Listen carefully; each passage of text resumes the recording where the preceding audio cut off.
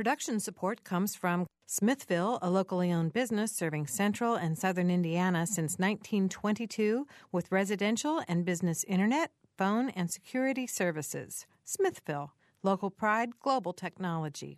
Information at smithville.net.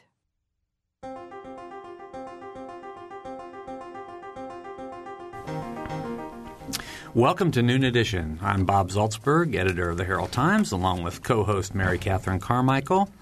And today we're going to talk about the Indiana Writers Conference. This on Sunday, the 71st annual Indiana Writers Conference will kick off. It's a week-long series of workshops in all kinds of writing, from literary fiction to the art of blogging.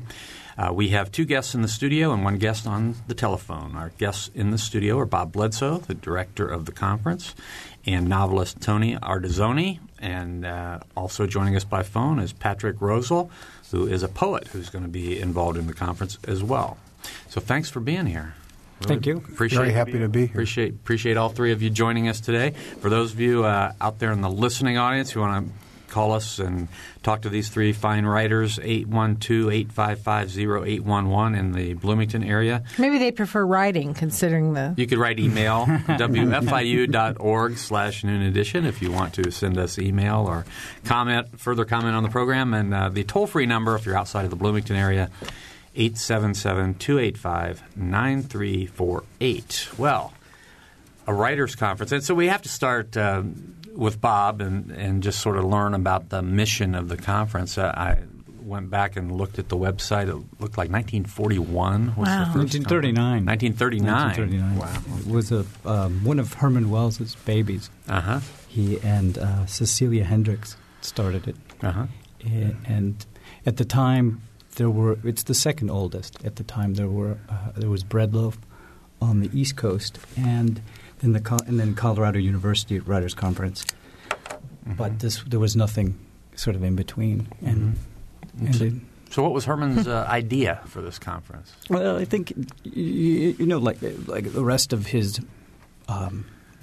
visionary plan, he saw a need to sort of nurture the literary arts and set it up to... And bring that opportunity to the Midwest. Yeah. Right. So it starts Sunday, and I know we'll be going over a lot of the different things that are going to be happening there. Tony Ardizzone is one of the speakers, one of the faculty members. Mm-hmm. Tony, thanks for joining us. Now, you have written 7 novels. You're on the faculty here at IU? Well, actually, yes, I am. Yeah. I'm in the Department of English. Mm-hmm. And I should add that the conference is a very important part of the Department of English. Mm-hmm. What we see it as is a way of bringing in people who might not otherwise be able to take advantage of our faculty, of our resources here. I know that many of the visitors who come to the conference also then take tours of the Lilly Library. Mm-hmm. They go to the Kinsey Institute. Some even then later apply to our graduate programs in both creative writing and literature. Mm-hmm. How many people attend? This year we have 50. 50? And we've seen a little bit of a drop in the last few years. Well, I think, hasn't everything? Yeah, absolutely. Hasn't everything cost any money at all? Isn't that the truth? So is it too late for anybody who's listening today to participate? No, it's not too late. Okay, what do they? Let's go ahead and tell them how to do that so they can, and we'll repeat it later on in the show, but in case they're already like, I would love to know more about this. Sure. Go to the website iuwc.indiana.edu. IUWC. Writers Conference. IU Writers Conference. Okay. IU Writers Conference. IUWC.indiana.edu. There's registration information, and we have spots in both workshops, both genres, fiction and poetry. Mm-hmm. Do you have to be an established writer, or where do you have to be in your growth process? Anywhere. Really, so. Anywhere. The classes are sort of geared to meet people where they are. And we've had in classes high school students and retired IU faculty, in the same classes. Mm-hmm, mm-hmm. So it's a great mix of people. Mm-hmm. Patrick, where are you calling from? I'm talking to you from a hotel room in Chicago. Okay, all right. So you'll be participating on the poetry side, correct? That's right. Could you give us a little background of what kind of poetry that you write and what your message will be? Sure. I guess I come to the world of letters somewhat with the passion of the convert. I came to books really late in my life, relatively speaking, maybe in my late 20s, and it came through music and I guess oral traditions and hip hop and jazz, and I thought I was going to be a composer before I knew I was going to be a writer. Mm-hmm. So I try to use a lot of sort of a musical sensibility in my writing, and I think that's really important for all writers to sort of think rhythmically and to sort of be able to feel their way through language musically. Mm-hmm. Yeah, right. It seems like you're writing in two different languages, musically and then the written word. Yeah, it does feel sort of like taking my avocation as a musician and a composer and applying it to this other lexicon in poetry. But there are a lot of analogs between the two. Mm-hmm. Mm-hmm. So people who are participating in your workshop, when they come to talk about poetry, what kinds of things are you going to talk with them about? How are you going to sort of gauge the audience and engage the audience? I mean, that's a funny thing about workshops is that you can plan a ton of stuff, and you don't really know until you step into the room what the energy is going to be like. I try to sit back a little bit and let people generate the energy in the room and sort of improvise. I guess that's my jazz sensibility too, is trying to get everybody involved as the workshop goes on. So we'll see. It's going to be kind of an improvisational week. Mm-hmm. Have you done this before? I've done conferences before. I've been teaching workshops in college in the graduate level for about 11 to 12 years. So. Mm-hmm. Okay. Our phone number is 855-0811, 877-285-9348, and WFIU.org/Noon Edition if you would prefer to write us today, which would be a good thing to do. Hey, Patrick, I have another question. In your workshop, will you will people be expected to bring some of their work in so they can discuss that, or will there be an opportunity for critique, or how does that work? Yeah, I think there's going to be a combination of all of that. Participants did submit work beforehand, so we'll have a chance to look at some of that. We'll also generate new work. I think people really look forward to new ways and new sources for their own writing. Mm-hmm. So we'll be doing a lot of that, and doing some reading too, bringing in poems to read to one another out loud. I also think that it's really important for people to hear poems in the air. So I feel like we'll have time, even in this short week, to be able to do a number of different integrated activities. Sounds really neat. All right. Now, Tony Artizzoni is here. He's a writer, and he'll be doing the fiction workshop. And I'm always intrigued. I always like to ask writers, people who write novels and works of fiction, how did you get started doing that? What was sort of the first story in your head that you said, okay, I think I can get a book out of it? I think it began through reading. I very much enjoyed reading when I've enjoyed reading all my life, and particularly when I was younger. And at one point, I think every writer says this or has felt this. At one point, I looked at a work and thought with envy, gosh, it would have been marvelous to have read that, to have written that. And then I began in high school. I went to a Christian Brothers high school, and we were encouraged to try our hand. I have to say that my entry into fiction really was through the back door. I tried for many, many years to be a poet, and took a number of poetry workshops and was told that I was very narrative at a time when I was supposed to be confessional. I think I left confession with the church, and when I came to workshop, I brought in my narrative. But it really comes out with a sense of wanting to tell stories, of liking to play with words. I think that writers need to be able to enjoy their own company. They need to be able to go off by themselves and sit for a while in solitude, or maybe with some music playing. And they need, particularly fiction writers, novelists, need to be able to sustain work over a certain period of time. Mm-hmm. Tony, I know that actors, when they talk about their craft, that many of them will say, I don't have a choice. I have to do this with my life. Is that how you came to writing? I'm much happier when I'm writing. Mm-hmm. I have to tell you that I can, though I never tell my students when I'm working and when I'm not, I know that I'm a much better teacher when I'm actively working with a book, working on a book in the morning. And then I teach them later in the morning or that afternoon than when I'm not. Mm-hmm. And I know that my life is better. I'm happier. I'm happier with myself. Mm-hmm. So that probably produces endorphins for you. So much easier than running. Well, in many ways, I think it was Anthony Burgess who said that that the writer was prone to back disease, back ailments and smoking and caffeine addiction, bad posture. Yeah. I think Vonnegut once said that if he had a typewriter that could be put on a wall and he would get up every morning and put on boxing gloves and he could punch out the letters, he'd produce much less, but he'd be in much better physical shape. Sounds like something he would say. All right. I want to follow up with a few questions. But first, we're going to the phones. And Patricia. Patricia? Patricia. Hi, go ahead. Hi. I'm just calling in to find out what days will the poets be sharing their work with the community. Well, we have a nightly reading series starting Sunday night. The readings this year will take place at the Bloomington Playwrights Project. They're at 8 o'clock. They're free, open to the public.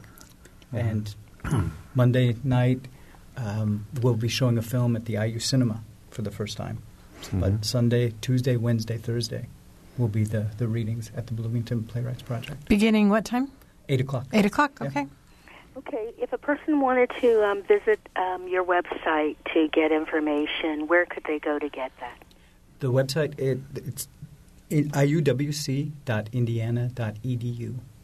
Okay, and what is this about a film? Oh, we have a screenwriting class this year for the first time. Oh, neat. Yeah, and the film we're screening is Silent Light. It's a Mexican film, and the woman who's teaching the class is going to base the class on this film. So she'll introduce it on Monday. We'll screen it Monday night, and then she'll spend the next days of the class using it as a kind of model for screenwriting. Excellent. And I should say the filmmaker is, I don't know how to pronounce her last name, Jill Godmillo. And she calls this film a modern masterpiece. Yeah, so. That's it. It is. I've seen it. Mm-hmm. It's amazing. All right. Will the community be able to see this, or is the film only available for participants in her workshop? You might want to go to the IU Cinema website. I believe it is free, but ticketed, which means you have to go to the box office to get a ticket. But I think it is free. Thank you. Have to check. Yeah. All right. Thanks a lot, Patricia. Have a great day. 855-0811, 877-285-9348, and WFIU.org/Noon Edition. I wanted to go back to Tony because I'm fascinated about, every journalist wants to write a book, of course. Have you ever written any fiction? No. Well, I've been accused of writing fiction many times, I have to say. But the process certainly intrigues me. I mean, you said, when you're actively working on a book in the mornings and then you go teach in the afternoon. Yeah. I mean, when you have a book in mind, what's your process? Do you have a long outline? Do you start with sort of some ideas and then see where it takes you? How do you work? I think every writer works differently, but I know that every writer pays attention to drafts. And I think that's one of the keys in learning how to write and also in teaching creative writing. When I meet with my workshop on Sunday afternoon and we exchange manuscripts, and all of the people in my fiction workshop have sent in stories or novel excerpts. Mm-hmm. We'll give copies to all the participants and read them. But often what we'll be talking about is what draft level the work is at. Mm-hmm. There are different there are different goals at different drafts. If you try to sit down and write perfectly from the first sentence to the last sentence, you'll write very slowly and you'll go insane. Mm-hmm. Anne Lamott has a marvelous book called Bird by Bird, and she has a chapter in which she talks about messy first drafts. And she basically says that every writer writes poorly on the first draft. But the idea is to get the draft down. Flaubert said, put the black on the white. He meant put the ink on the page. Mm-hmm. I tell people, write, and don't be censoring, don't be judging. I talk about how janitors will clean a floor, and they don't start in one corner and wash 6 squares, dry them, and then polish them, and then buff them, and then move to the next 6 squares. No, they clean the room, then they wash the floor, then they go on with polishing. So one of the ideas I try to keep in mind is to draft. Mm-hmm. And that just means simply work in advance, mm-hmm. and then eventually find one's way. Many writers will say that they discovered a key aspect of their book only much later. Other writers very successfully outline from the beginning. Mm-hmm. So, what about – oh, sorry. Go ahead. Well, what about that time and distance as you're writing between drafts? Is that an important thing to give it a little time to settle in your mind and then come back to it with fresh eyes? Yeah, I think sometimes some time off will help, and some writers might go from one draft to the next. Mm-hmm. There's a really fine group of interviews with writers that are made available through the Paris Review, and many of them are online. Several of these are in books called Writers at Work, the Paris Review interviews. And they always begin with a reproduction of a page, of a very messy page, that the writer submits to show the writer's process. And they almost always ask the writer about the process. And many writers work in different ways. I find that what I have to do is really write a somewhat of a weak draft, and then I spend time trying to make it better. And I move things around. I've confessed this to my students. I often write the beginning of my stories. The beginning scene I write last. I don't write until a much later point. So I try to jump in the middle and get things going. Mm-hmm. Interesting. All right, Bob Bledsoe is here also, and he is the director of the Writers' Conference. But he's also a writer, a fiction writer. Yeah. So I want you to comment on the same questions about your process. Well, and I should relate it to a conference, actually, because it's really how I started. I was living in San Francisco and wanting to write and not knowing what to do, and I joined a local workshop. I saw a flyer and a laundromat, billboard, and mm-hmm. I picked it up, and it was a guy who actually went to the Iowa Writers Workshop, and he was doing these workshops in his living room, mm-hmm. and I started out very slowly, and then I saw an advertisement for the Napa Valley Writers Conference. And I decided to go there, and it really did change everything. I met a writer, Amy Bloom, who became a very, very good friend, and really helped me with my writing, helped me with my application to IU. So I went through the MFA program here, and it's been. I really think a lot of it had to do with the conference and with this sort of magic of all these people, coming together. And mm-hmm. really focusing on something that we all know gets kind of pushed off to the mm-hmm. side in our busy lives. So when you were listening to Tony talk about his process and how various writers do things different ways, I mean, how did that relate to your process? Do you isolate, or what do you do? Well, Tony, I have to say, in full disclosure, was my teacher. So uh-huh. I learned everything from him. Mm-hmm. But I think he's right. I mean, and right to say that everyone works differently. Mm-hmm. I know he listens to music. I can't imagine. I have earphones on, or earplugs, and then headphones over them. I have to be in a room like the one we're in now, almost a sensory deprivation chamber. Mm-hmm. Yeah.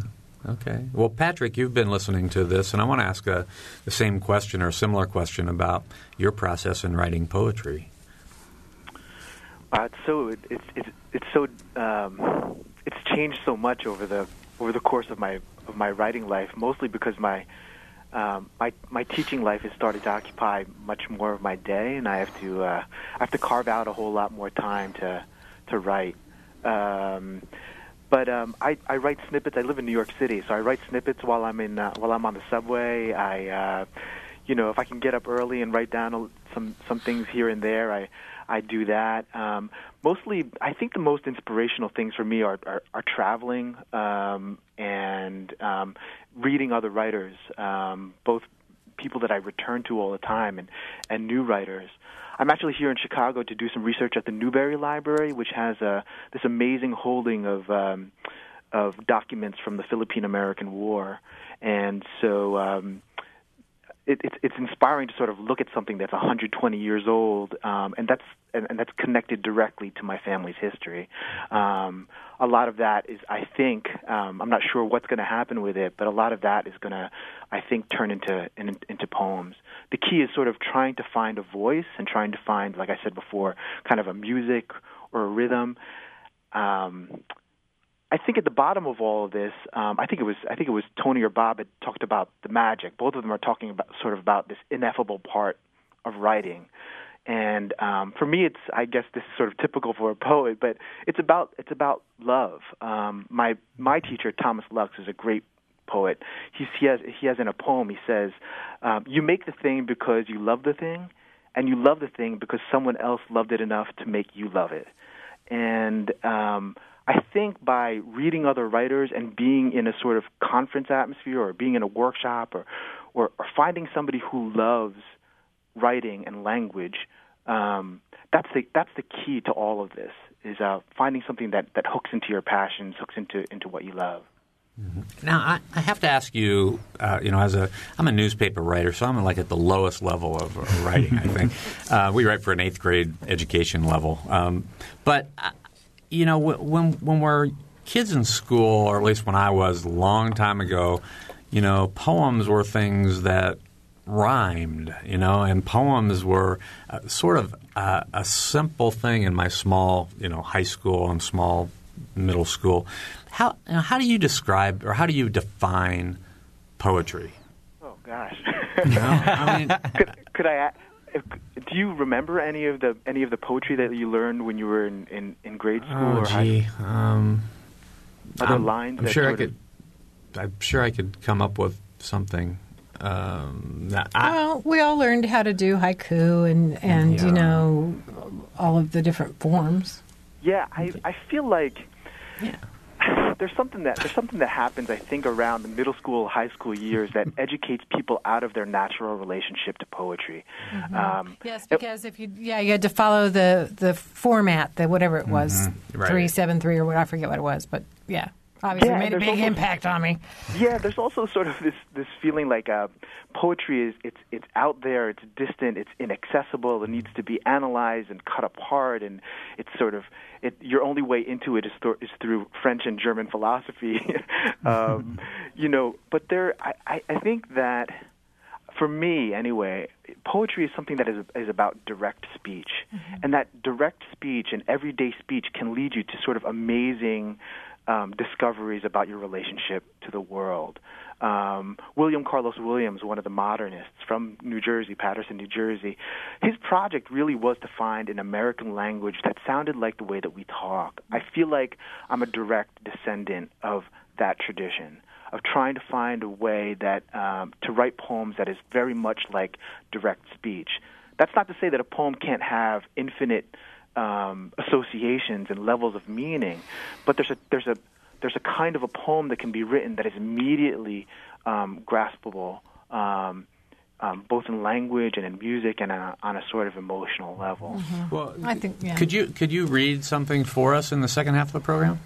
Sure, absolutely. Okay, all right. Well, we're going to have to take a break now. So you're listening to Noon Edition. We're talking about the 71st Annual Indiana Writers Conference, which starts Sunday. We'll be right back.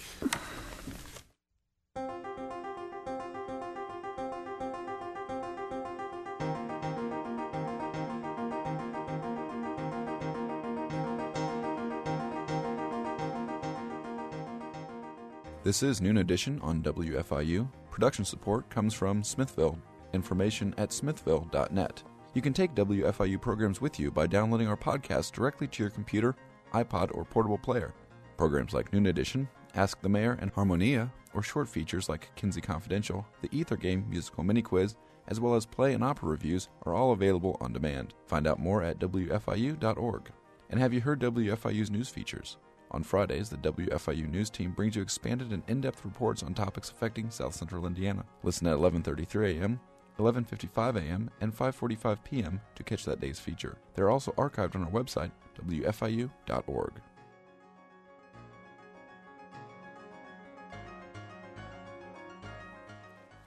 Welcome back to Noon Edition. I'm Bob Zaltsberg from the Herald Times, along with co-host Mary Catherine Carmichael.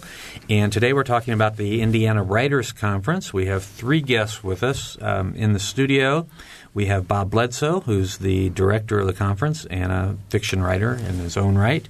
Tony Artizzoni, who is on the faculty at IU and is a novelist and one of the faculty members at the conference. And Patrick Rosel, who's a poet, is joining us by phone from Chicago. He's also on the faculty for the conference. If you want to join us with questions or comments, 855-0811 from Bloomington or 877-285-9348 from outside of the Bloomington calling area. WFIU.org/Noon Edition is our website if you want to write us a note or a question. Which only seems appropriate. But. Yeah. Well, Patrick, I asked you before the break if you could read something in the second half, so just hold that thought. I'm sure you're selecting something right now. I had a question I wanted to ask our fiction writers, and as I told them during the break I was going to ask this. I write for a newspaper, and we have very quick deadlines, so I always know, I have something that makes me be finished. And I just wonder about, when you're writing a novel or when you are writing a piece of fiction and you're doing all the drafts and all the work to try to make it as perfect as you can, how can you put that pen down or stop typing? How do you know when you're finished? Tony? Well, I think I work until I can only do more damage to the work. But then I share it with readers, and then I try to listen to what they have to say. If you look in the back of books, you'll see that acknowledgments page, and sometimes they go on for pages. What the writer is saying is, I'm really not in isolation. I work by myself, but I have a lot of other people I give work to. Ultimately, I'll think a book is absolutely word perfect. I mean, it's done. The novel is done, and then the editor will come in, and the editor will say, I've got some questions, or let's have a conversation. And then that might spur some changes. And with every novel I've published, that's been the case, where I've gone back and done a little bit of work on something, where I changed some things and I heightened some elements. I think ultimately, then we do our very best and we move on. Bob, what do you think? I always thought the publication was when it was finished, but that's not true either. You'll often see in a book of stories that a note in the front that says this, as a particular story was published in an earlier form in a literary magazine. And then there are writers who famously revise their stories after they've been published in book form. Like I think that's a recipe for insanity. I think it's hard enough just to get it done. Make it stop. Yeah. Right. Well, I think that it's hearing you say this, it's so important that you maintain humility because I can think, something that is a process or a product of the creative process, you have emotional attachment to and ownership of. And so then to hand that hard-won, hard fought for product over to someone else and say, do with this as you will, and then tell me about it so I can change it. I think that takes a lot of courage and humility. I think you're right, but I think that the writer can't have too much ownership. One of the good things about a conference is that you listen to what other people have to say, so that the people who are in my workshop, for example, will listen not only to what I have to say about their writing, but also a group of strangers who may become friends. And they may find the kind of situation that Bob found when he went to the Napa Valley Conference and found a very close friend. I think that writers need to have fellow writers that they can depend on. If you look at the history of poets, they often travel like fish in schools. So we talk about a school of poets or a group of poets. I think most fiction writers rely on a couple of people. Bob was among the people who read an early draft of the novel that I last published, a novel called The Whale Chaser. And I acknowledged Bob in the acknowledgments. And his comments helped me. And I think that that's very, very important, that writers have other people who can honestly support their work and honestly reflect what they think. And then the writer can make his or her own decisions. But I do want to say that if a writer thinks it's word perfect, then fine. Don't share it with other people.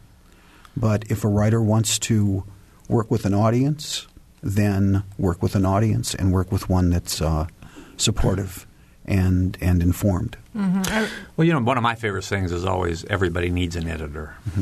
That's my, since I am one. And editors are extremely invaluable, and editing is really a creative act as well. Oh, absolutely. Yeah, I laugh at young writers who come to work at a newspaper who will just say, well, I love writing because writing, it just flows with me. And I think, well, if it just flows with you, then you're probably not working hard enough. All right, 855-0811 is our local phone number. 877-285-9348 is the call and the number from outside of the Bloomington, Monroe County area. WFIU.org/Noon Edition is the web address if you want to send us a note. Patrick, how about that poem? I want to listen to some of your work. Sure. This is a poem called. It's from I have a new book coming out in October. This is a poem called Bienvenida Santo Tomas, and it's just to set the scene. It's me being welcomed back to the Philippines after not having been there for 25 years. I visited once when I was a young teenager, and then I went again just a few years ago. And I was welcomed back by my mother's barrio with this kind of celebration. You'll hear it in the poem. It's called Bienvenida Santo Tomas, and it's from my Uncle Charlie. In the middle of my uncle's yard, there's a goat bound at the hooves, wagging its tongue. I've traveled 10,000 miles to be welcomed home by a town that knows me only by my middle name, and photos sent by post more than 25 years ago. And there is an old man from the foothills of the barrio's far edge who has heard my Uncle Charlie drag this small beast to the block. He heard the news by music, the bottles, the banging, the laughter inside the slaughter. The old man limps the half-mile by foot up the long dirt road unshod, a ratty tank top, a brand-new Vegas cap, a cut black strip of inner tube draped around his neck. And in front of him, he is rolling the whole way a common jug on its side, emptied of all its vinegar, dusty, immense, to his hip in height and 3 times the old man's girth.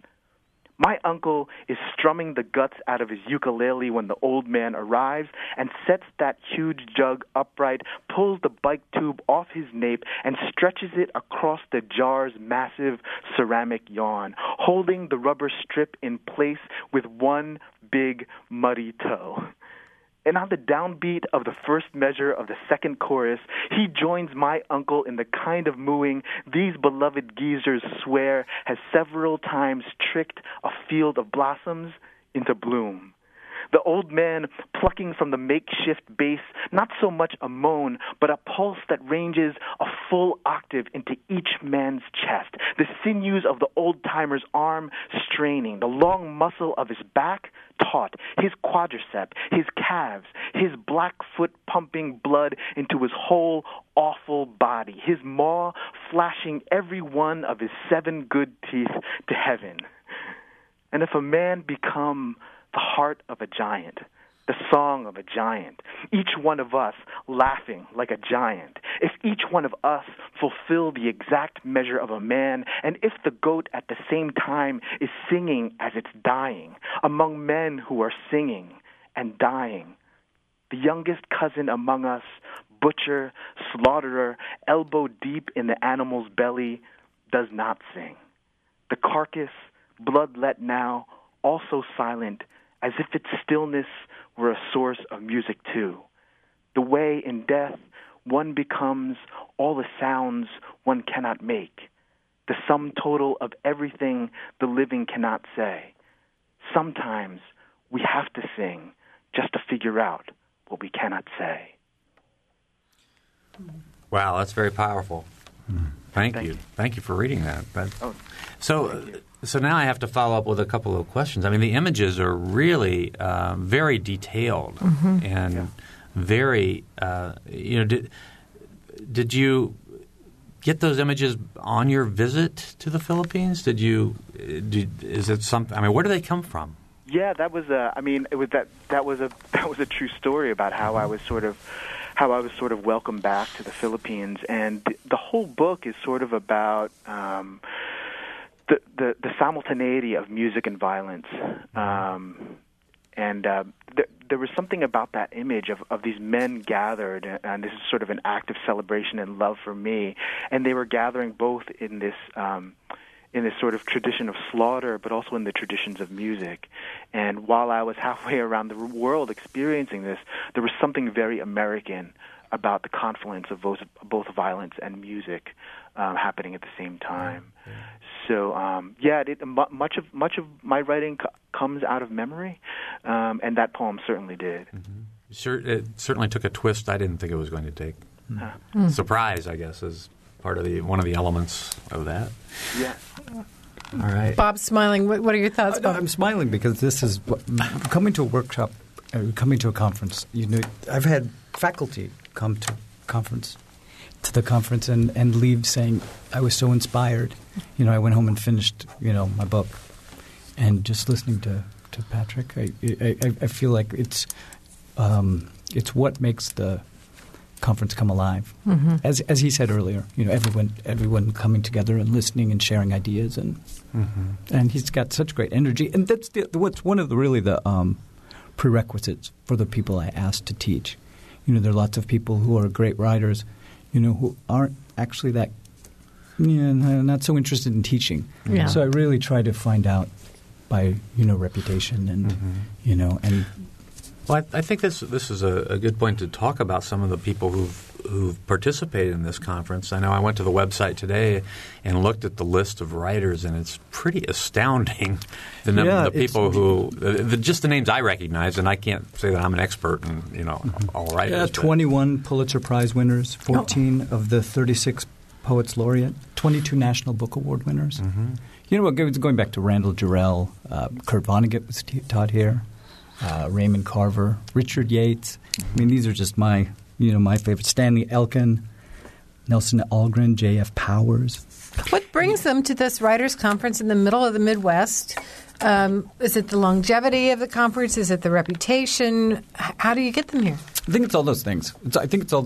And the reputation that that teachers who come here. It's a pretty small world. Well, I think, and it's interesting. The people that I listed, Scott Sanders, of course, who's a local writer. Gwendolyn Brooks, I listed.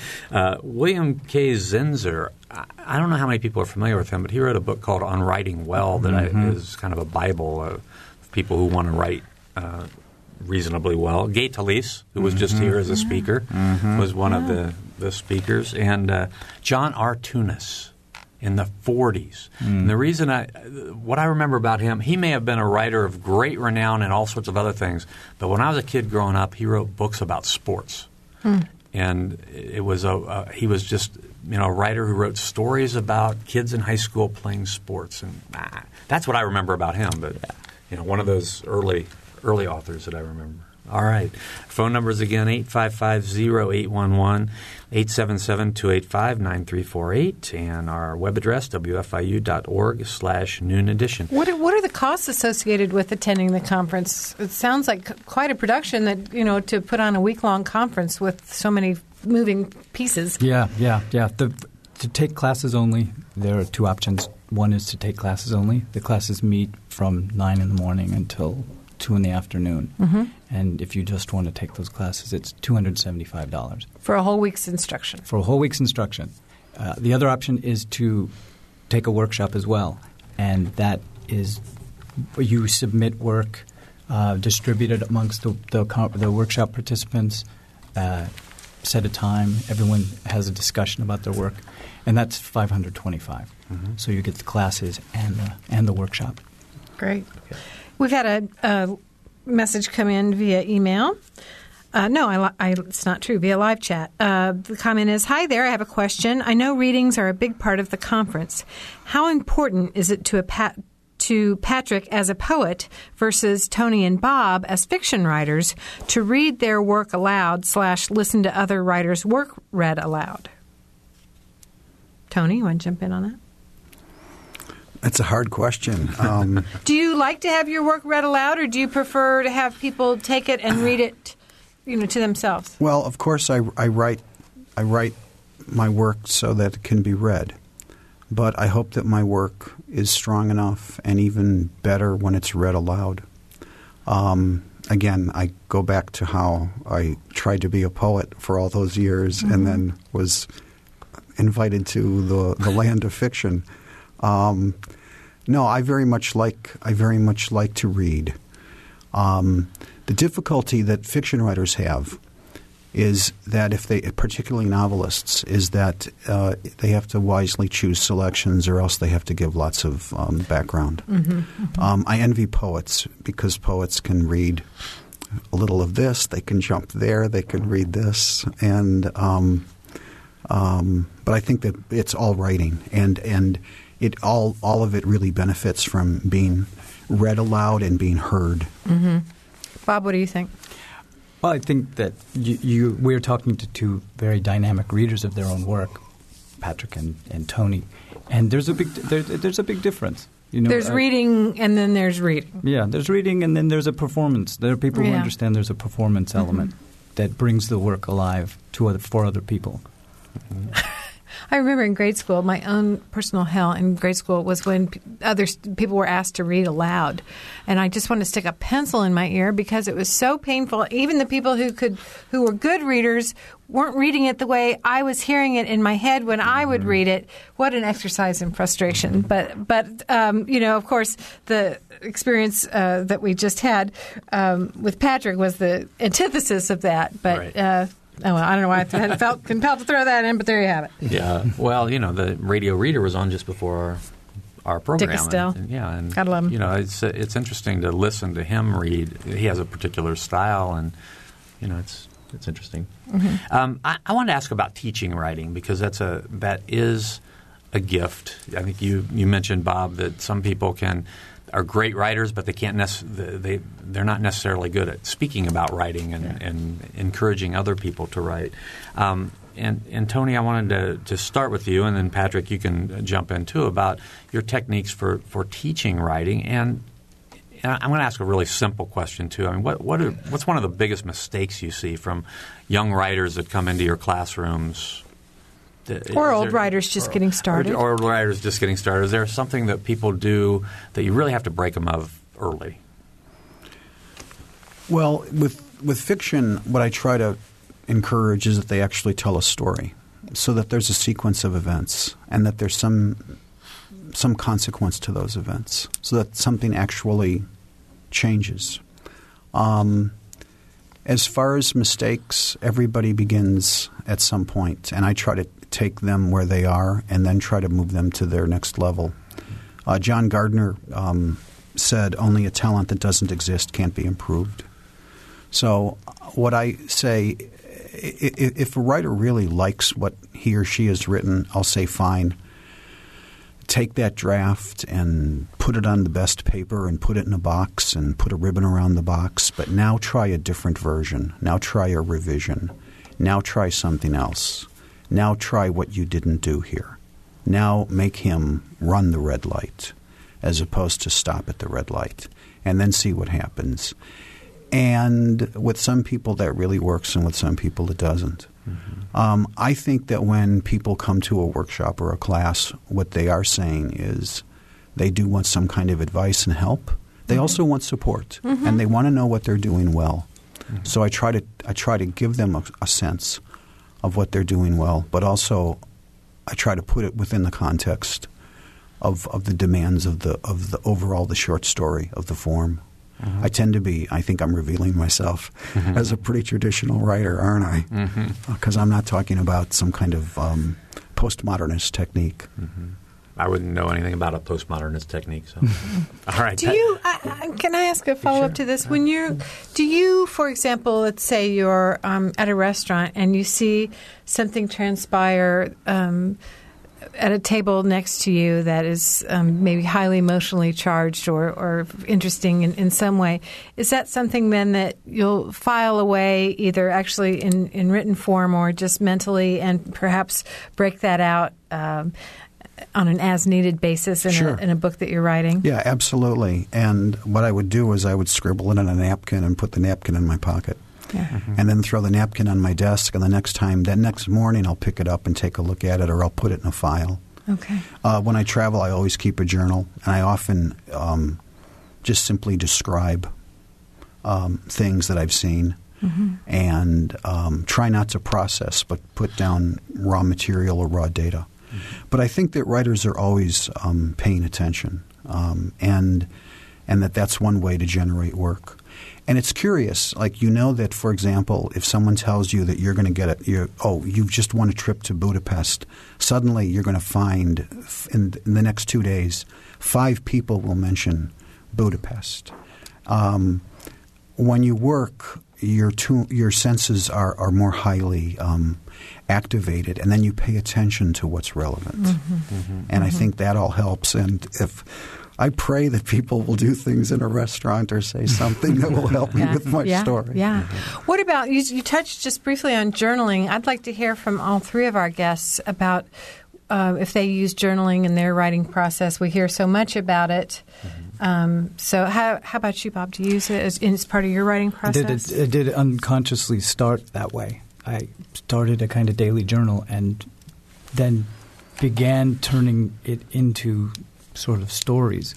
But it had the bad habit of sort of, this excessive contemplation, and nothing was really happening. So you had to get some of it out and on paper so you could move forward? Yeah, and as Tony said earlier, there was a sequence of events. It was a kind of stream of consciousness, on and droning on. And, things have to start happening, like in Patrick's poem. Yeah. Let's ask Patrick about journaling. Patrick, do you use that in your writing process? I do. And if I don't have my journal, I have many receipts and napkins that have bits of language on it that are strewn all over the bedroom, in the living room, and in my pockets and in my luggage. So I'm always writing things down. I've also started to, because I have my laptop, if I don't have a pen with me, I have GarageBand on my Mac, and sometimes I recite things right into GarageBand, and I've started to use digital technology to record some ideas for essays and poems and so forth. Yeah, I want to ask you also about the teaching process. Tony was very eloquent in talking about some of the ways some of his techniques, and I wanted to ask you the same thing. When you teach, are there certain mistakes you see from your students? And secondly, how do you encourage them? It's such a tricky thing, teaching writing, because I think, and I have a feeling that Tony and I have similar approaches to this, but what you're trying to do is you're trying to teach people to sound more like themselves. And it's so tricky that if you have sort of like these tricks in your bag, or sort of these authoritative statements about poetry or about writing, it can sometimes exclude the wisdom that the student brings to the table. I don't know if I'm really being clear about that, but I think that if you're going to talk about sort of mistakes, I think it's that in poetry in particular, it's when a young poet tries to sound like a poet with a capital P, rather than listening to his or her own voice as at a bar, at a billiards table, walk at the bus station, and that realizing that there's poetry in everyday speech. We speak in figures all the time that are really interesting. So that might be it. Is trying to elevate the language before it actually gets its rocket boosters warmed up. Right. Yeah. We only have about a minute to go, so I want to go back to Bob Bledsoe and have him explain again a little bit more about the conference and all those details that people need to know. Yeah, absolutely. The important thing to know is it's still open. The conference it starts Sunday, but we have seats in both fiction and poetry workshops, and classes are open. We didn't talk about the faculty this year.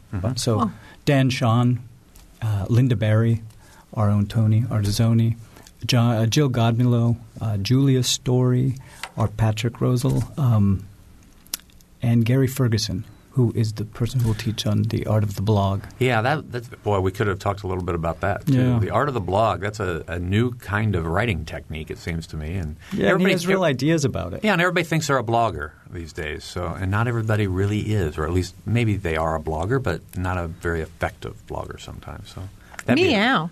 Yeah, that'd be a really interesting one to sit through, I'm sure. All of them would be. It's been great to have all of you here today. Patrick, thanks for reading that poem. It was really, really Thank you, Patrick. A memorable part of our program today. Patrick, do you still need to ride from the airport? Yes, please. All right, well, I'll pick you up if you'll read poetry to me on the way back down to Bloomington. How about that? Deal done. All right.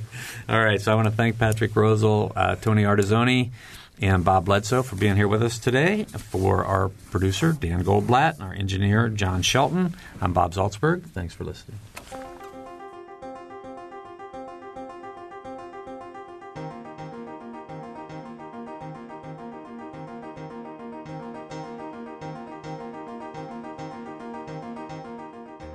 Noon Edition is a production of WFIU and the Herald Times. A podcast of this and other WFIU programs is available at wfiu.org. Production support comes from Smithville, a locally owned business serving central and southern Indiana since 1922 with residential and business internet, voice, and security services. Smithville, local pride, global technology. Information at smithville.net.